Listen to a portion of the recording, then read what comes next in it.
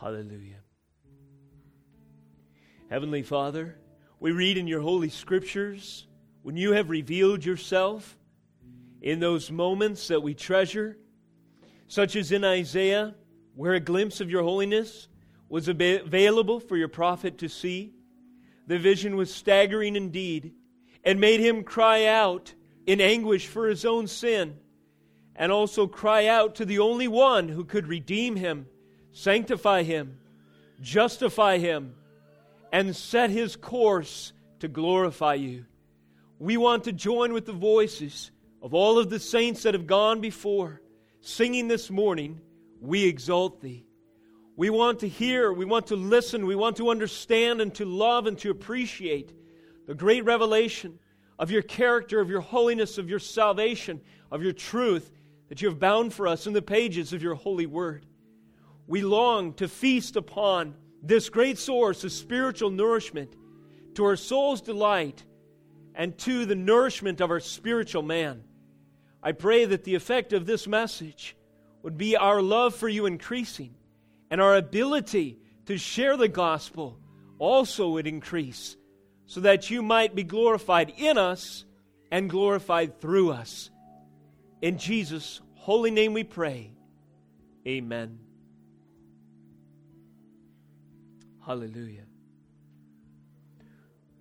What a privilege to join together in worship and in considering God's holy word this morning. I would encourage you to turn with me to Psalm chapter 51. And in a moment I'll ask you to stand for the reading of God's holy word. Psalm 51 is our text this morning. This psalm, as the title of my sermon today demonstrates, reveals repentance, a heart of penitent confession and dependence on the Lord in light of the realization of sin and hatred for the same, and reliance on the Lord alone to justify and to sanctify. That is repentance in high definition.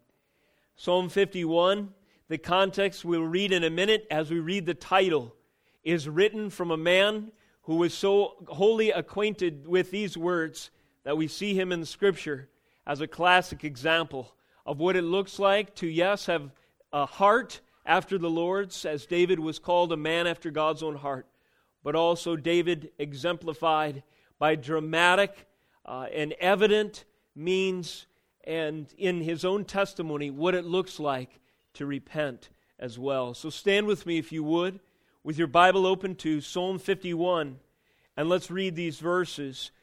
I encourage you to follow me as I read verses 1 through 19, beginning with the title. This is the Word of God. To the choir master, a psalm of David, when Nathan the prophet went to him after he had gone in to Bathsheba. Verse 1. Have mercy on me, O God, according to your steadfast love, according to your abundant mercy, blot out my transgressions. Wash me thoroughly from my iniquity, and cleanse me from my sin. For I know my transgressions, and my sin is ever before me. Against you only have I sinned and done what is evil in your sight, so that you may be justified in your words and blameless in your judgment. Behold, I was brought forth in iniquity, and in sin did my mother conceive me. Behold, you delight in truth in the inward being, and you teach me wisdom in the secret heart. Verse 7, purge me with hyssop, and I shall be clean. Wash me, and I shall be whiter than snow. Let me hear joy and gladness. Let the bones that you have broken rejoice. Hide your face from my sins and blot out all my iniquities. Create in me a clean heart, O God, and renew a right spirit within me. Cast me not away from your presence, and take not your Holy Spirit from me. Restore to me the joy of your salvation, and uphold me with a willing spirit. Verse 13. Then I will teach transgressors your ways, and sinners will return to you. Deliver me from blood guiltiness, O God of my salvation, and my tongue will sing aloud of your righteousness. O Lord, open my lips, and my mouth will declare your praise. For you will not delight in sacrifice, or I would give it. You will not be pleased with a burnt offering. The sacrifices of God are a broken spirit, a broken and contrite heart, O God, you will not despise. Verse 18. Do good to Zion in your good pleasure. Build up the walls of Jerusalem. Then will you delight in right sacrifices, in burnt offerings and whole burnt offerings. Then bulls will be offered on your altar. This is the holy word of God. You may be seated.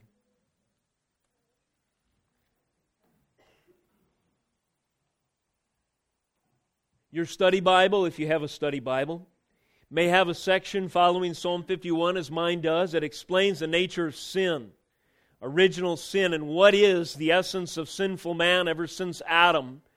That is the real root issue, as it relates in this psalm to specific violations of God's holy law that David cries out to be saved from.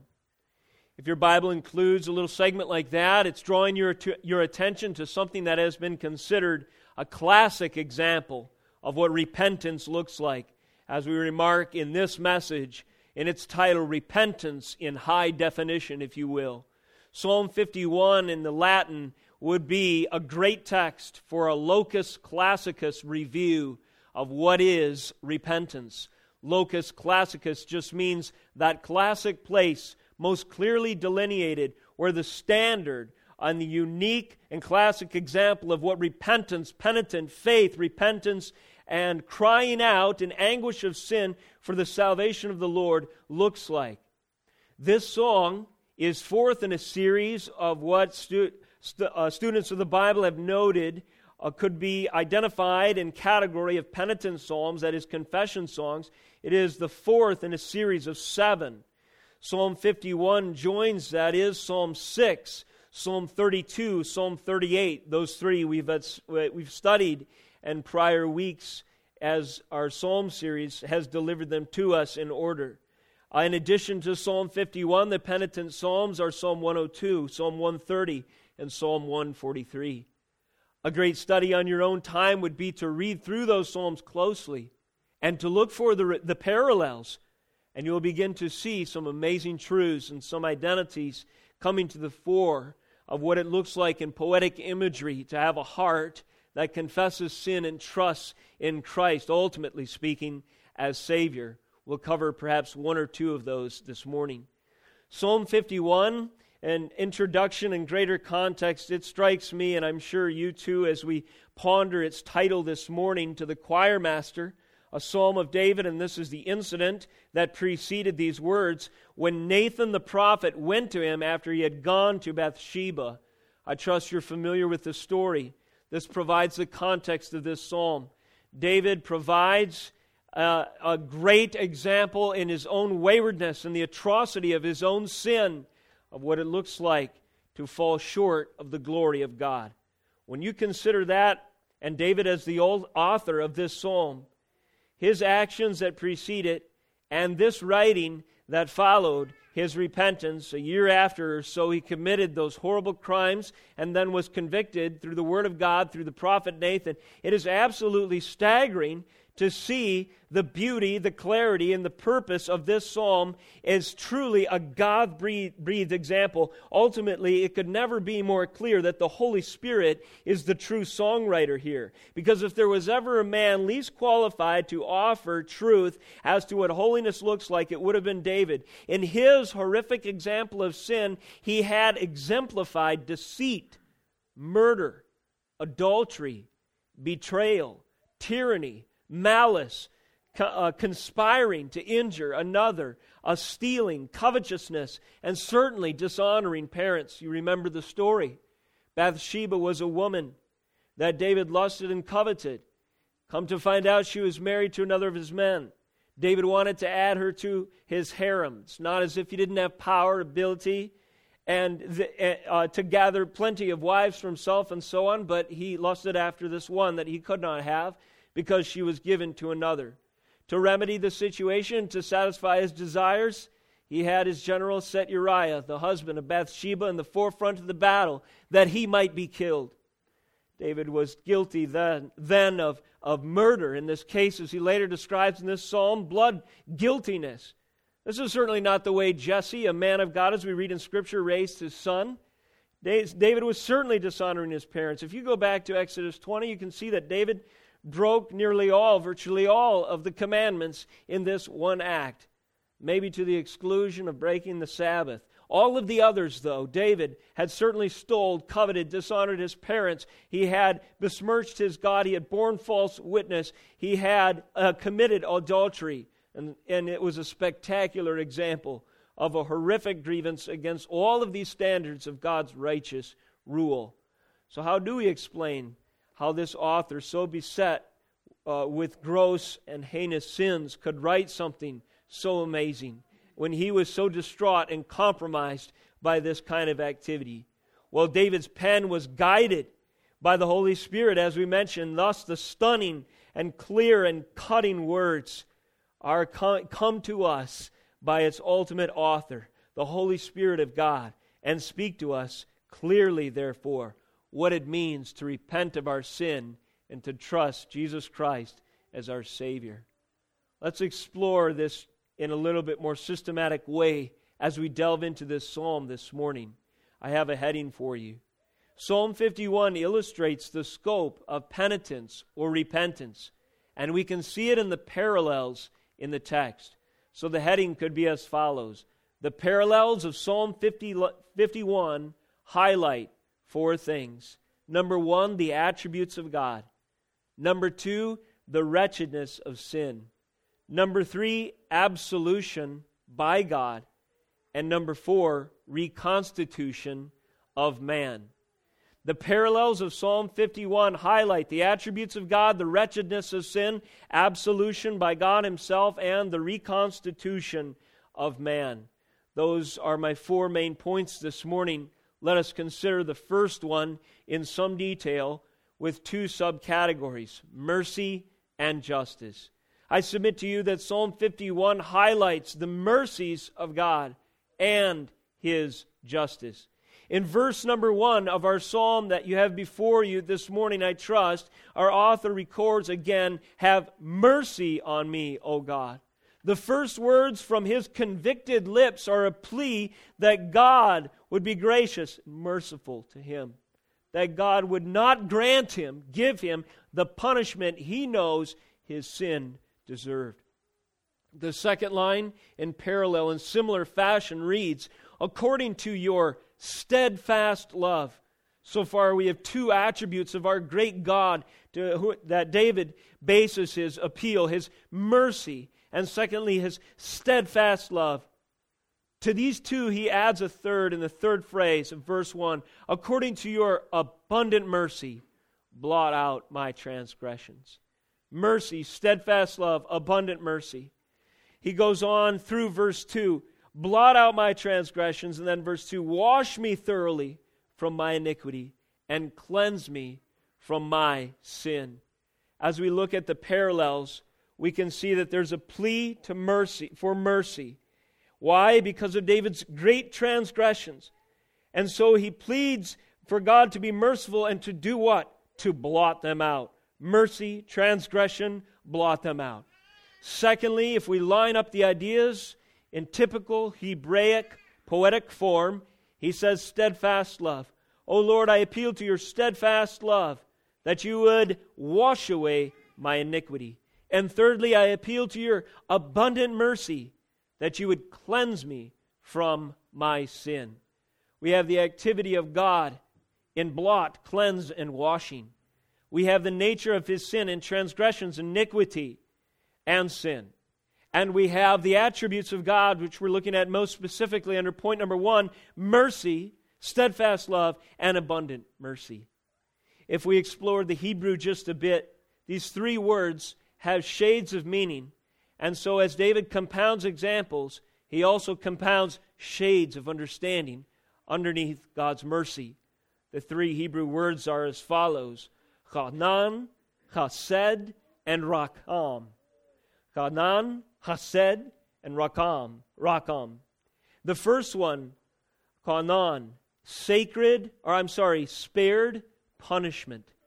There is a sense where David appeals to God to spare him the punishment that his transgressions deserve. Please blot out my transgressions so that the punishment may be spared. Secondly, chesed. This one should be familiar to you by now.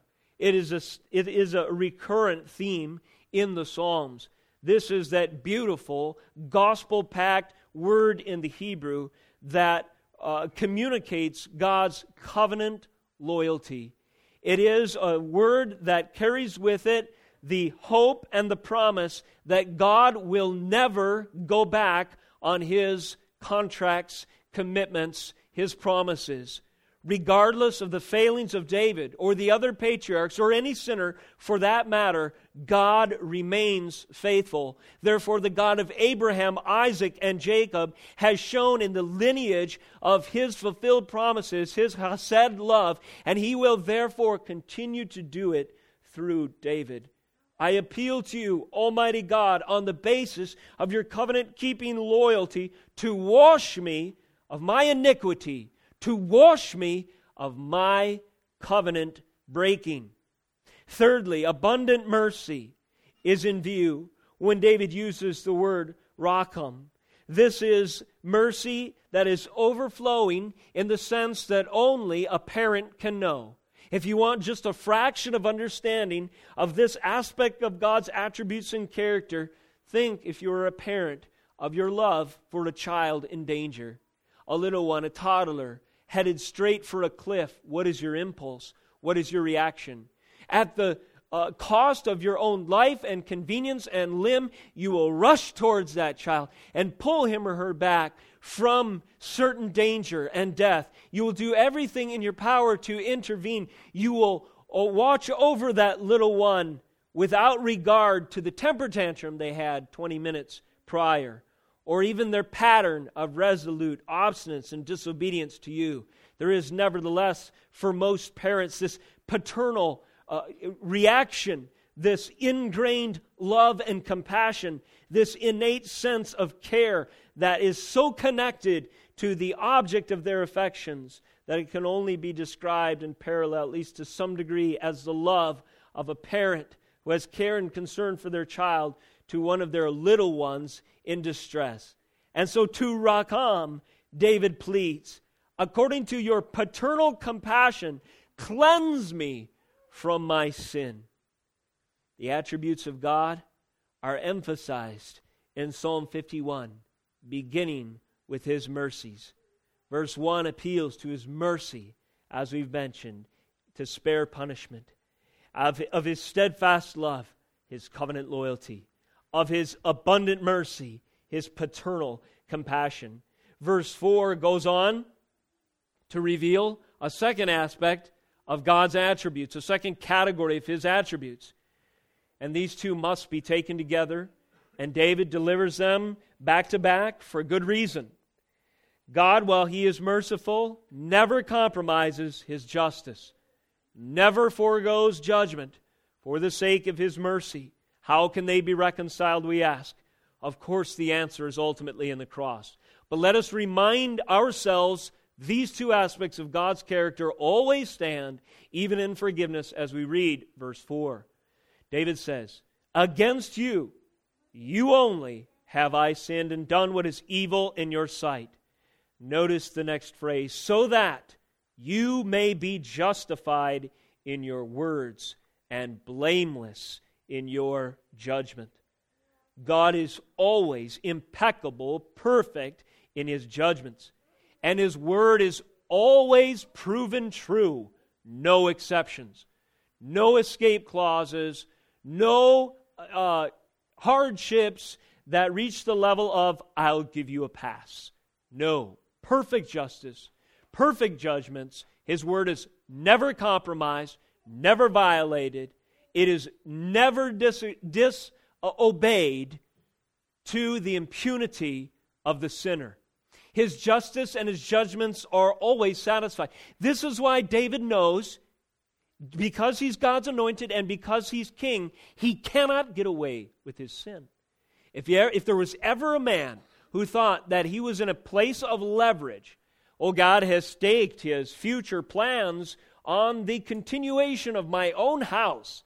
Therefore, I can kind of sin, and He'll give me a way. He'll let it give me a pass.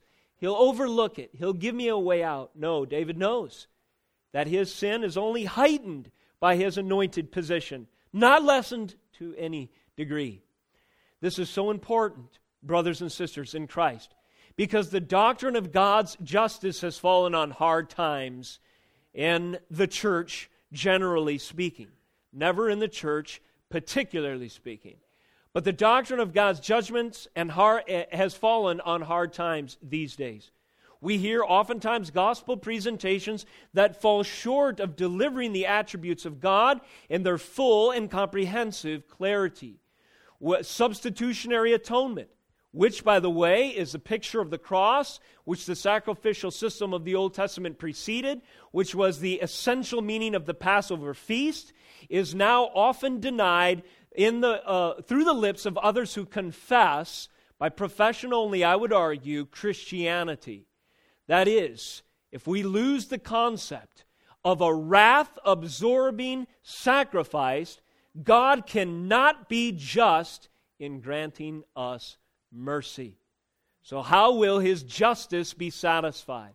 The way the Old Testament prefigured, we see fulfilled in the New, the wrath-absorbing, bearing sacrifice of His Son on the cross. Now here, listen to me. Essentially, theologically, if we lose this truth, Christianity is no longer distinct from the doctrine of forgiveness in Islam. Islam holds sway over the hearts and minds of billions, we're told, people on this planet. They need Christ desperately. If we don't give them Christ, who absorbed the punishment their sins deserved, they have no reason to leave their doctrine of forgiveness, because Allah forgives. He does so capriciously, however. He foregoes His justice and judgments in granting mercy. There is no crucified Christ as a payment for sins. There is no substitutionary, propitiatory, wrath-absorbing atonement in that false religion. They need Christ, the Christ of Psalm 51. We all need the Christ of Psalm 51. We need the attributes of God thoroughly established in our gospel and understanding as merciful and just. Biblical forgiveness is therefore a both-and proposition. And as against modern heresies, which question these concepts that we see so thoroughly woven through the history of redemption, stands Psalm 51 and the testimony of the rest of Scripture. In part, we could say the following then in summary under the attributes of God.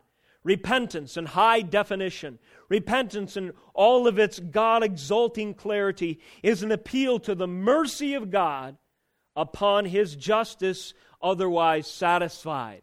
Yes, I escape judgment, but it's because my judgment falls on another. Psalm 51 highlights the attributes of God. Highlights His mercy, His steadfast love, His abundant mercy, His justice.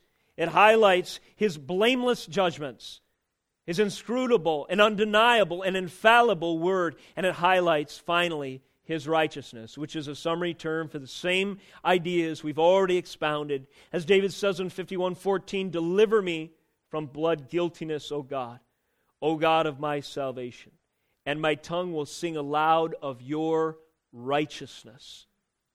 Secondly, this morning, let us consider, through the parallels of Psalm 51, the wretchedness of our sin.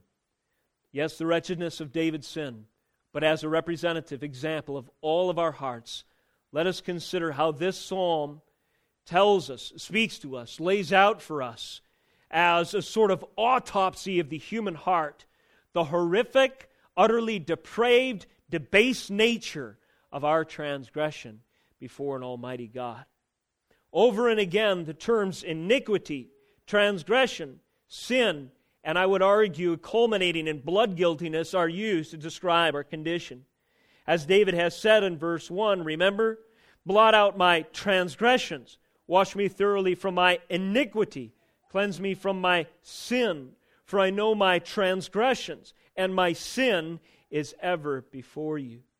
Against you and you only have I sinned. Verse 5. Behold, I was brought forth in iniquity, and in sin did my mother conceive me. He goes on, verse 9, hide your face from my sins. Again, blot out all my iniquities. Do you hear any shades of self-justification, excuses, capitulation on the truth? Any shades of minimizing the situation? No. David is an example of a confession that we should take heed and follow. David states very clearly and with a compounding evidence and testimony to the truth that he is iniquitous, he is sinful, he is a transgressor. He goes on to say again in verse 14 that his state of being and the corruption of his soul is described by this term, this law term, the Old Covenant blood guiltiness. Let us explore these identifications of sin, the wretchedness thereof, a little closer this morning. First of all, I would have you note two phrases that are relatively instructive and maybe surprising at first glance. First of all, David says, against you, in verse 4, you only have I sinned. Against you and you only have I sinned. How could that be true? Did David not sin against Uriah? Did David not sin against Bathsheba? All of the people of God in falling short of his duty to rule as a king in righteousness. Well, yes, in one sense he did sin against those parties.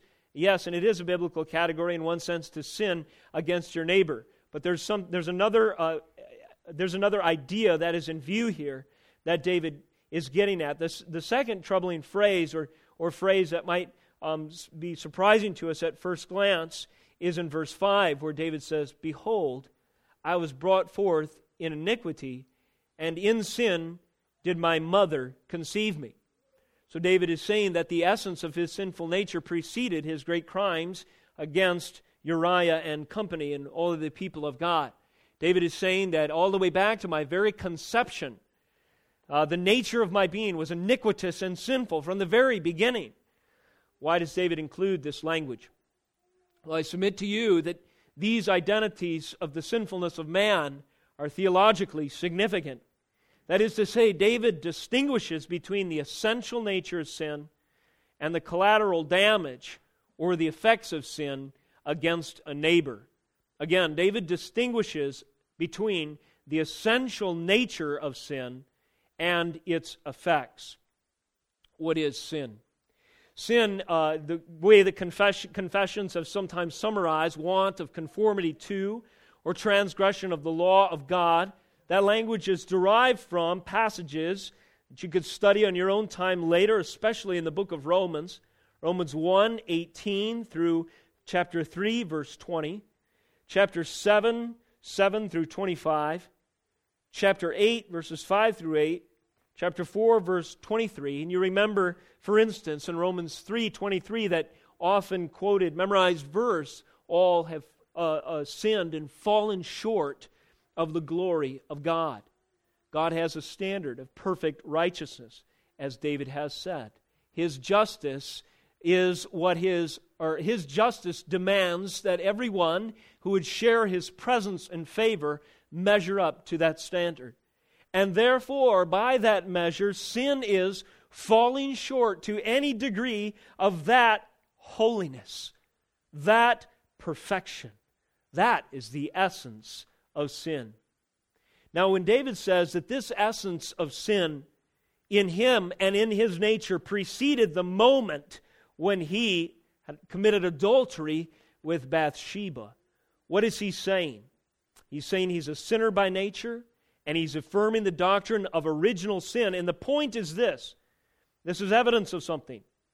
This is far more. That is David's confession in these phrases.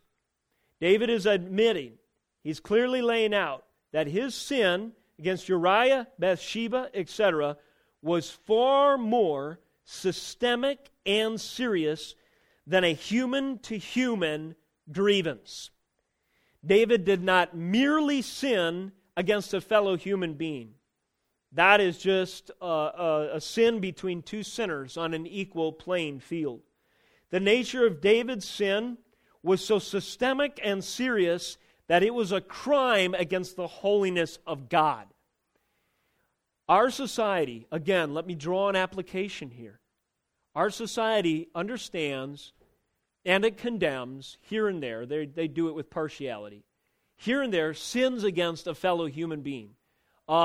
End human trafficking. We won't rest until this injustice is put behind us. Here's another faux one. End economic disparity.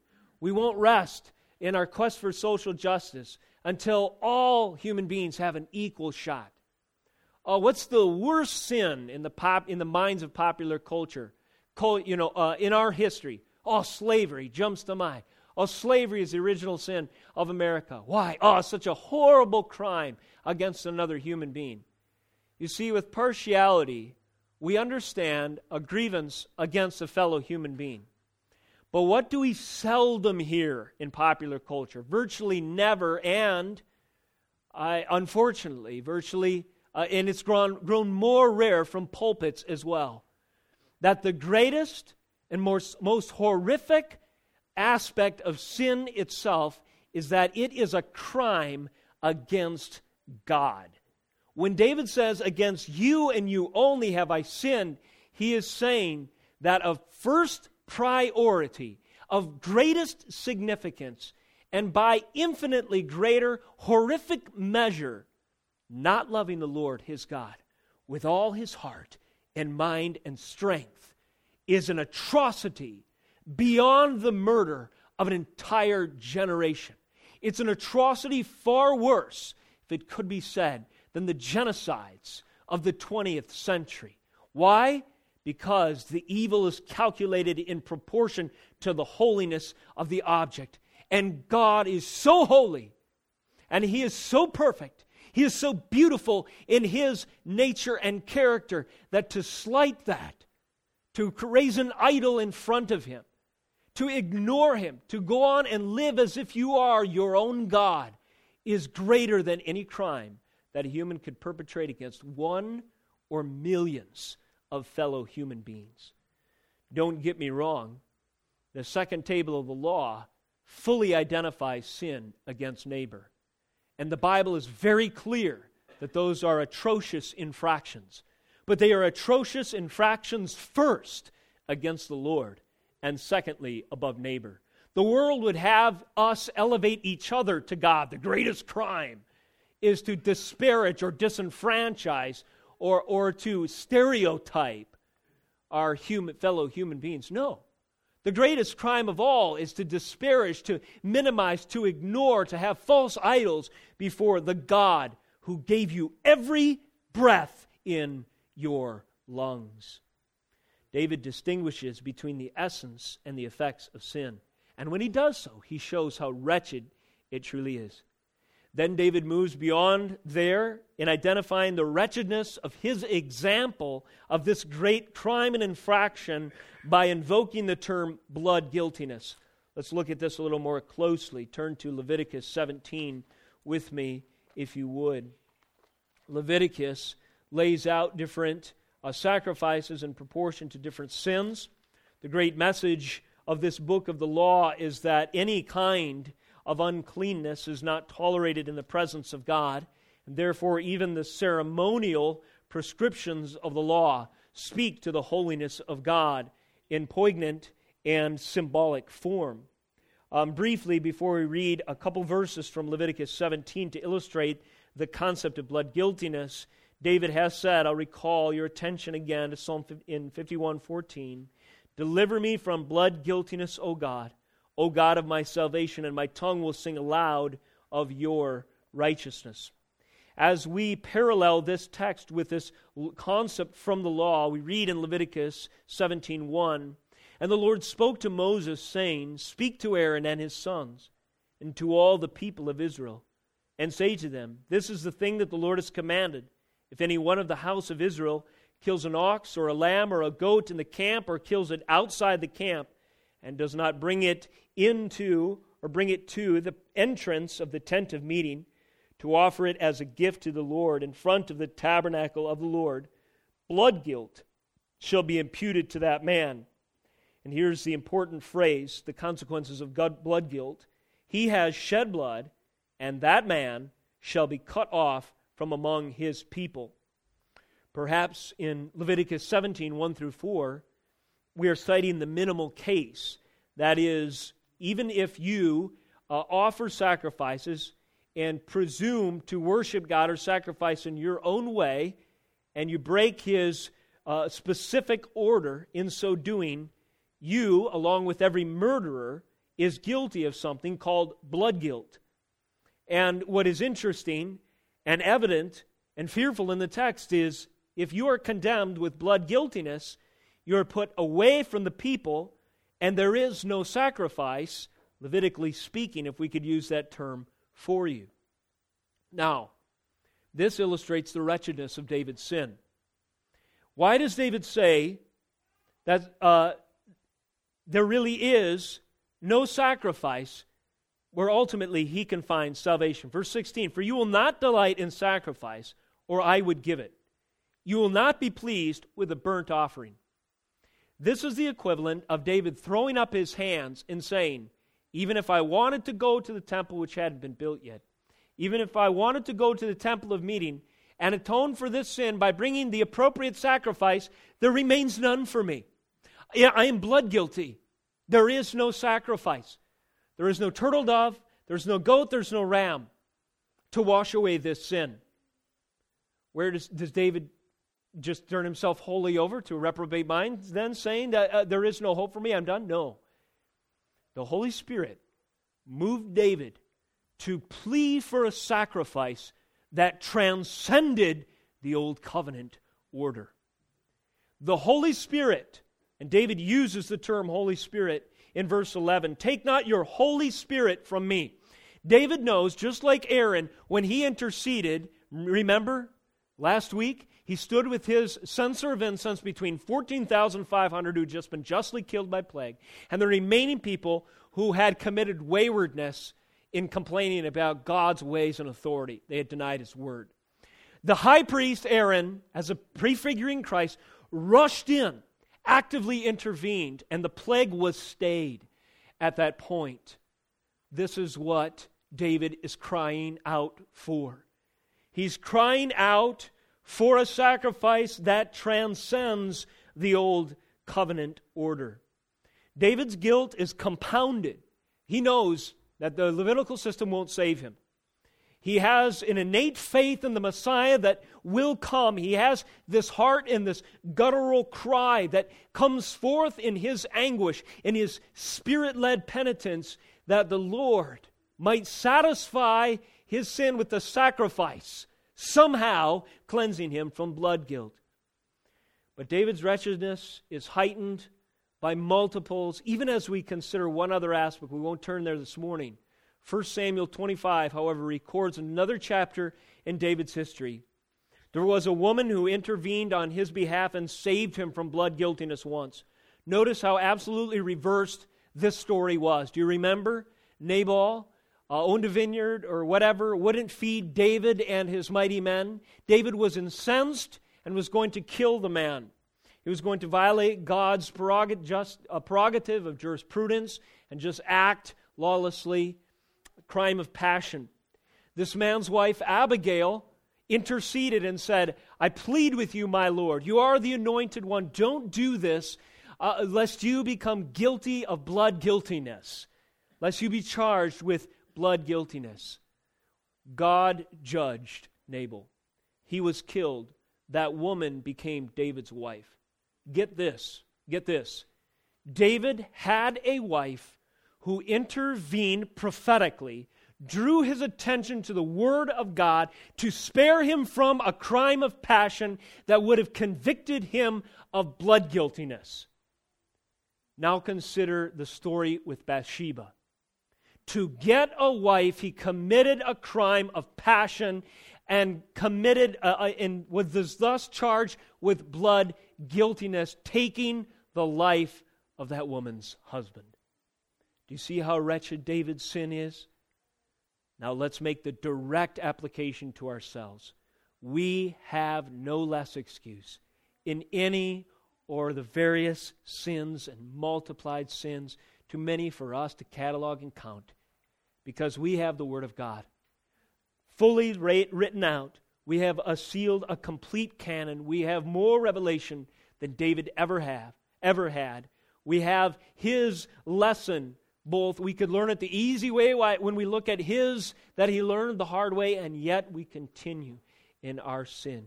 Who can save us ought to be our cry from our own wretchedness and blood guiltiness. The answer, praise be to his holy name, is Christ alone. Thirdly, this morning, the parallels of Psalm 51 highlight the absolution by God.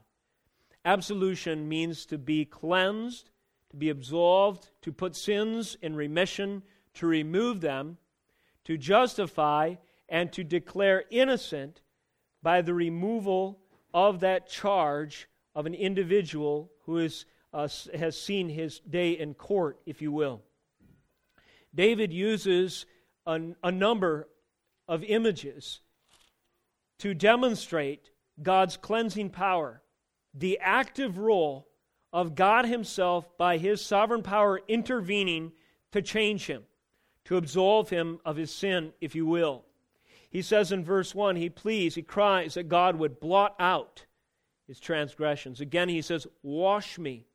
Verse 2, he says, cleanse me, again in verse 2. In verse 7, he pleads that God would purge him. Again, he says in verse 7, wash me. This language becomes a theme throughout Scripture. The washing of the water of the Word, the cleansing of Christ's blood, the robes of righteousness, the cleansing power of Christ picks up on these pictures. The cry of David is answered, and the messianic hope. He says, create, in verse 10, in me a clean heart and renew a right spirit within me.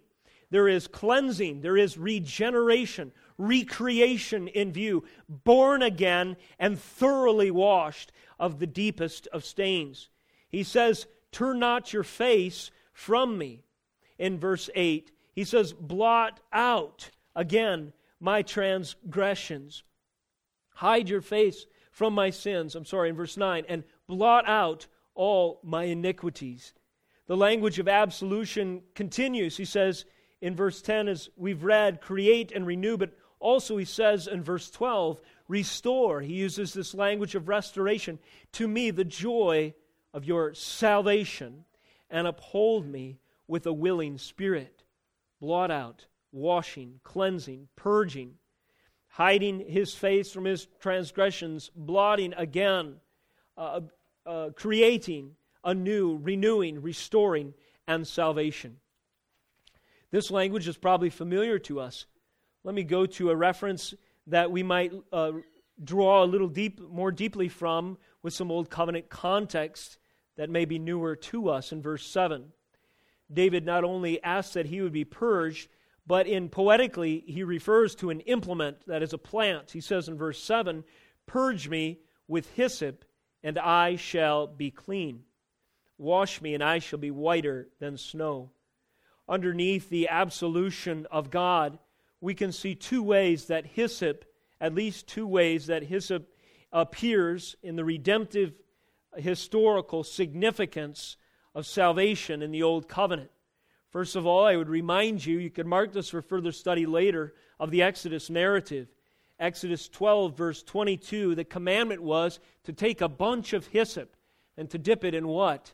The sacrificial blood of the Paschal lamb, the Passover lamb.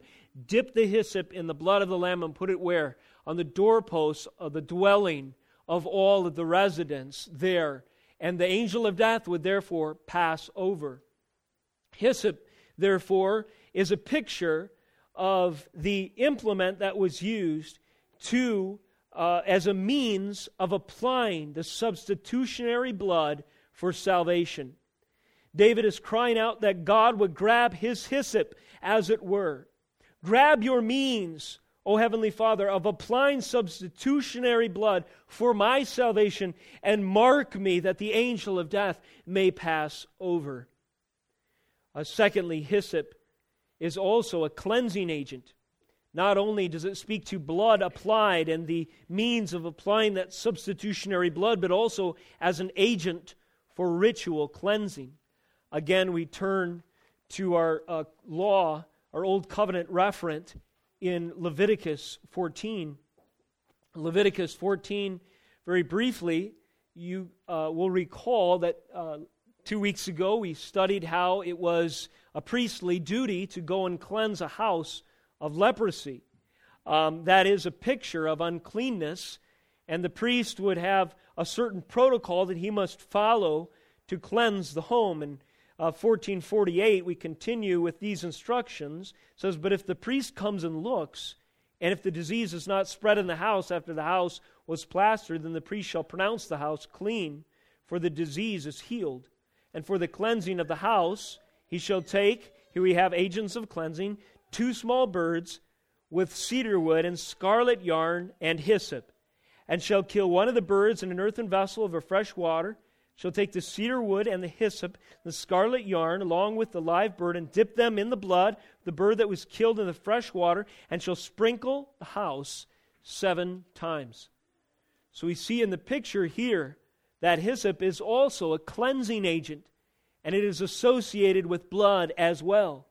So when David cries out that God would purge him with hyssop, he is crying out for substitutionary blood to be applied and for him to be cleansed of the leprosy of sin in his being, so that he might be, in New Covenant language then, a fitting temple for the Holy Spirit of God. Fourthly, this morning, we've considered the parallels of Psalm 51, which highlight the attributes of God, the wretchedness of sin, the absolution by God. And finally, this morning, let us consider reconstitution of man. Or another way to say that, what is the effect of salvation? What was David looking forward to? What is the believer restored unto? There's numerous references that help us understand the expectation of the effects and the fruit of salvation. Verse 6 would be one. "Behold," again Psalm 51, "behold, you delight in truth in the inward being." David is crying out that truth would take residence in his inward being, that blood guiltiness, that is, would be purged, and that it would be replaced with truth, that he would be reconstituted to love the Word of God. You see, he had virtually hated it and separated himself from it for a period of months and months. The Word of God had not convicted him of his sin. It took the prophet Nathan bringing the Word of God to him directly that reawakened his conscience to the authority, the holiness, and the righteousness of God. And now he desires that that truth would remain. And it would convict him of future and existing sins that he might walk rightly before his God. He says, secondly, in the same verse, "You teach me wisdom in the secret heart." Again, may the secret places, my being, my inner constitution, may it be the residence of wisdom. These are things that God promotes, God loves, God sets His affections upon. As David moves forward with more parallels about the reconstitution of man, he prays for a situation where he would be washed, as we've already noted, but to a degree. He wants to be washed in verse 7, to be clean, and further, he says, to be made whiter than snow.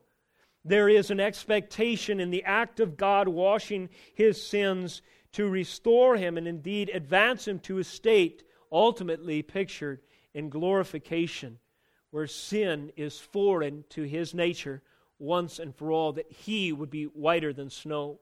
We know this process in our own sanctification, but we look forward to the day where we can dwell in God's presence with no darkness, no shadow of turning, no vestiges of sin anymore in glory. David understood this, and so he poetically sang of these joyful, hopeful expectations of the gospel. He says, "Let me hear joy and gladness. Let the bones you have broken rejoice." He goes on and on. He says, a clean heart and a right spirit are his desire in verse 10. He says, restore me to your presence in verse 11. That he would be in association, relationship, fellowship with the Holy Spirit of God. That is the third person of the Trinity. That he would receive the joy of his salvation, verse 12. And that ultimately he would be so thoroughly changed and reconstituted that he could fulfill the Great Commission. Verse 13, then I will teach transgressors your ways, and sinners will return to you. David is not just looking to have the guilt removed, but he is expecting that God could redeem his life so that he might triumph the great works of God and preach the gospel to others who need to cry out in a broken spirit and a contrite heart for salvation from their own sins. Let's explore just one picture, again, that may be more foreign to us, associated with the reconstitution of man, and it comes in the term etzem, which is Hebrew for bones, in verse 8. David says, let me hear joy and gladness. Let the bones that you have broken rejoice. In the Hebrew, this term, bones, etzem, is a common it's a common term in the Psalms, and specifically in the penitent Psalms.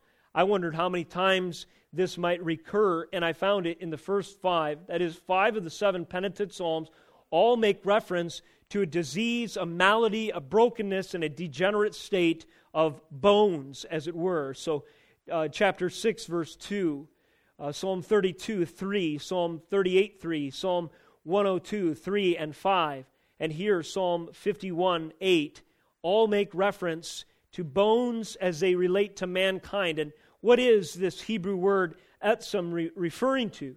Well, we see in the associations and connotations, the context of the word and where it's used, that the author refers to the entire person, his constitution, his whole being, his support network, his bodily frame, his strength, his self, the substance, and his life. Kind of maybe a parallel for us in modern parlance would be the core of our being, or in the inner man, or to the depths of my soul. This is the idea of bones, etzem, as it's used in these psalms of penitence. They are, that is to say, the seat of disease and pain associated with Job-like anguish. O Lord, let the bones that you have broken rejoice, or I cry out all day long because my bones are diseased or disabled or crushed or broken. Over and again you find this. It's like the anguish cry of Job, who in the physical pictured what the author means to convey in the spiritual. It's the seat of disease or pain that takes over the constitution of a person. And the author is crying out that salvation for him would include a knitting together and a healing, therefore, of his inner man, of his soul, of the core of his being, that his bones that were once broken could be mended and rejoice.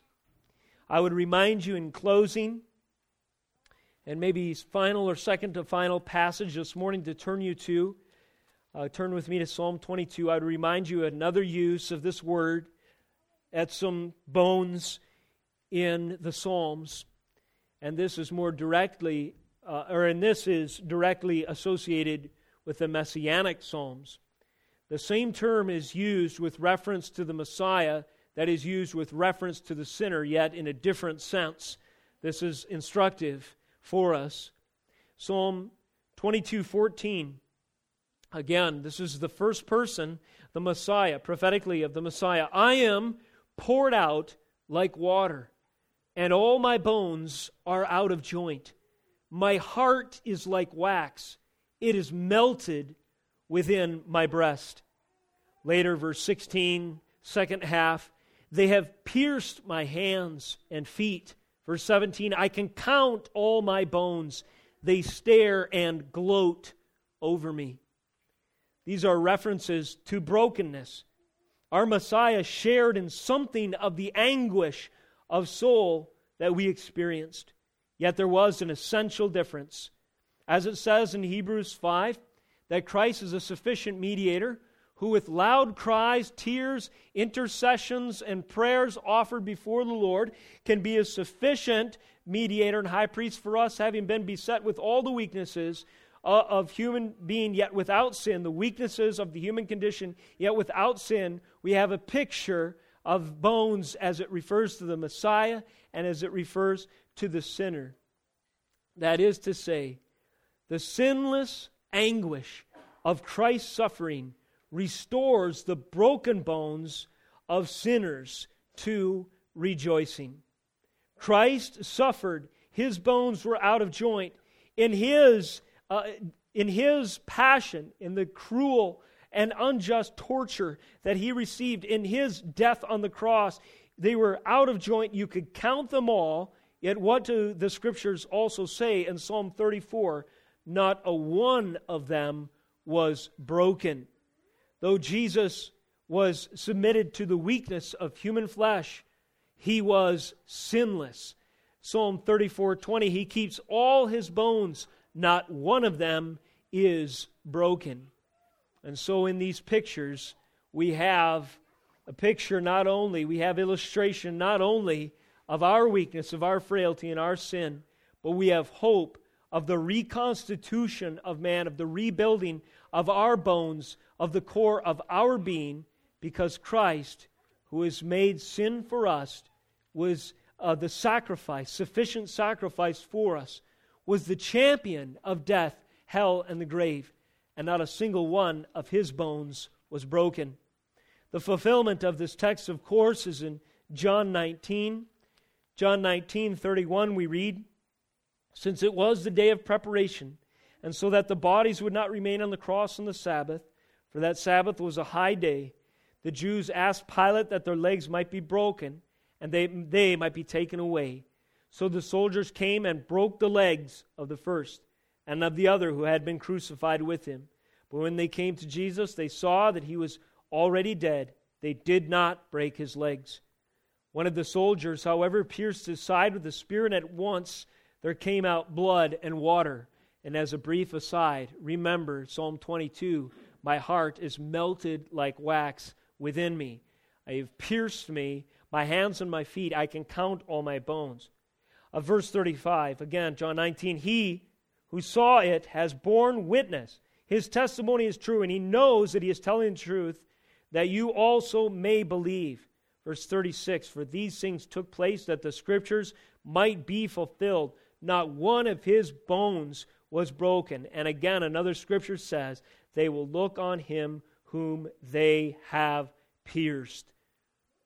The reconstitution of man and the restructuring of His nature and the recreation, the rebirth, the newness of our restored life in Christ, it's through the brokenness of our Messiah.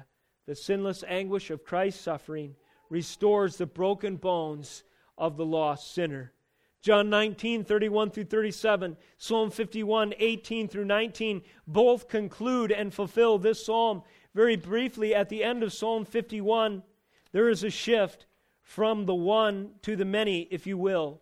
David has been very personal, and he has explained in very contrite and vulnerable terms the condition of his own soul. But the last two verses say, do good to Zion in your good pleasure. Build up the walls of Jerusalem. Then you will delight in right sacrifices, in burnt offerings, and whole burnt offerings. Then bulls will be offered on your altar. And here in the closing words of Psalm 51, we have an expectation that restoration for David would include the company of the body of Christ, of the people of God. Do good to Zion in your good pleasure. Build up the walls of Jerusalem. David moves from an individual confession to an expectation to be included in the fellowship of the beloved. The conclusion of Psalm 51 addresses not just the individual, but the many. The individual in penitent faith, that is, confessing our sins and trusting Christ to restore us and to save us, is restored, not only restored from the punishment that his sin deserved, but he is restored unto fellowship with the body of Christ, fellowship with the assembly of the beloved, congregation, communion with the living church of Jesus Christ. This is realized exclusively under Christ's atoning blood. And he, like David explains in this way that just as he confessed his sin individually, he can then be restored by God's grace to the corporate. So Jesus himself was the once and for all Lamb of God that was sacrificed for the many. And so in the close of Psalm 51 and in its new covenant fulfillment in John 19 and the rest of Scripture, we see the glorious hope of true penitent faith, repentance, and brokenness before the Lord. It is restoration unto fellowship with each other and reconciliation with an almighty God. Praise to the name of Jesus Christ, our sacrifice and Lord. Let us close in prayer this morning. O Heavenly Father, we are so thankful that within the pages of Holy Scripture you have buried riches that are too great for us to plumb. But Lord, we pray that you would give us capacity to pursue them with all our heart and soul and strength. We pray, Lord, that you would give us, Lord Jesus, the ability to comprehend the love of Christ, to know its breadth and length and height and depth, to know the love that surpasses all understanding, that we may be filled with all the fullness of God. The last song we sang this worship service, there was a shift. We sang, I exalt thee, I exalt thee. And Lord, now we see that because you have changed our hearts individually, we can now sing, we exalt thee, we exalt thee. We now have fellowship with each other and with the Holy Trinity forever for those who are in Christ this morning. Father, if there are any here who lie under blood guiltiness, separate from the people of God, with only one sacrifice sufficient to save them, and have not appropriated Christ, if you have not drawn them to yourself, repentance and faith, I pray this morning they would hear the anguish of the psalmist and that they would confess their sin and place faith in Jesus Christ, the Lamb that was slain, that they might be renewed, reborn, restored. In the name of Jesus Christ we pray. Amen.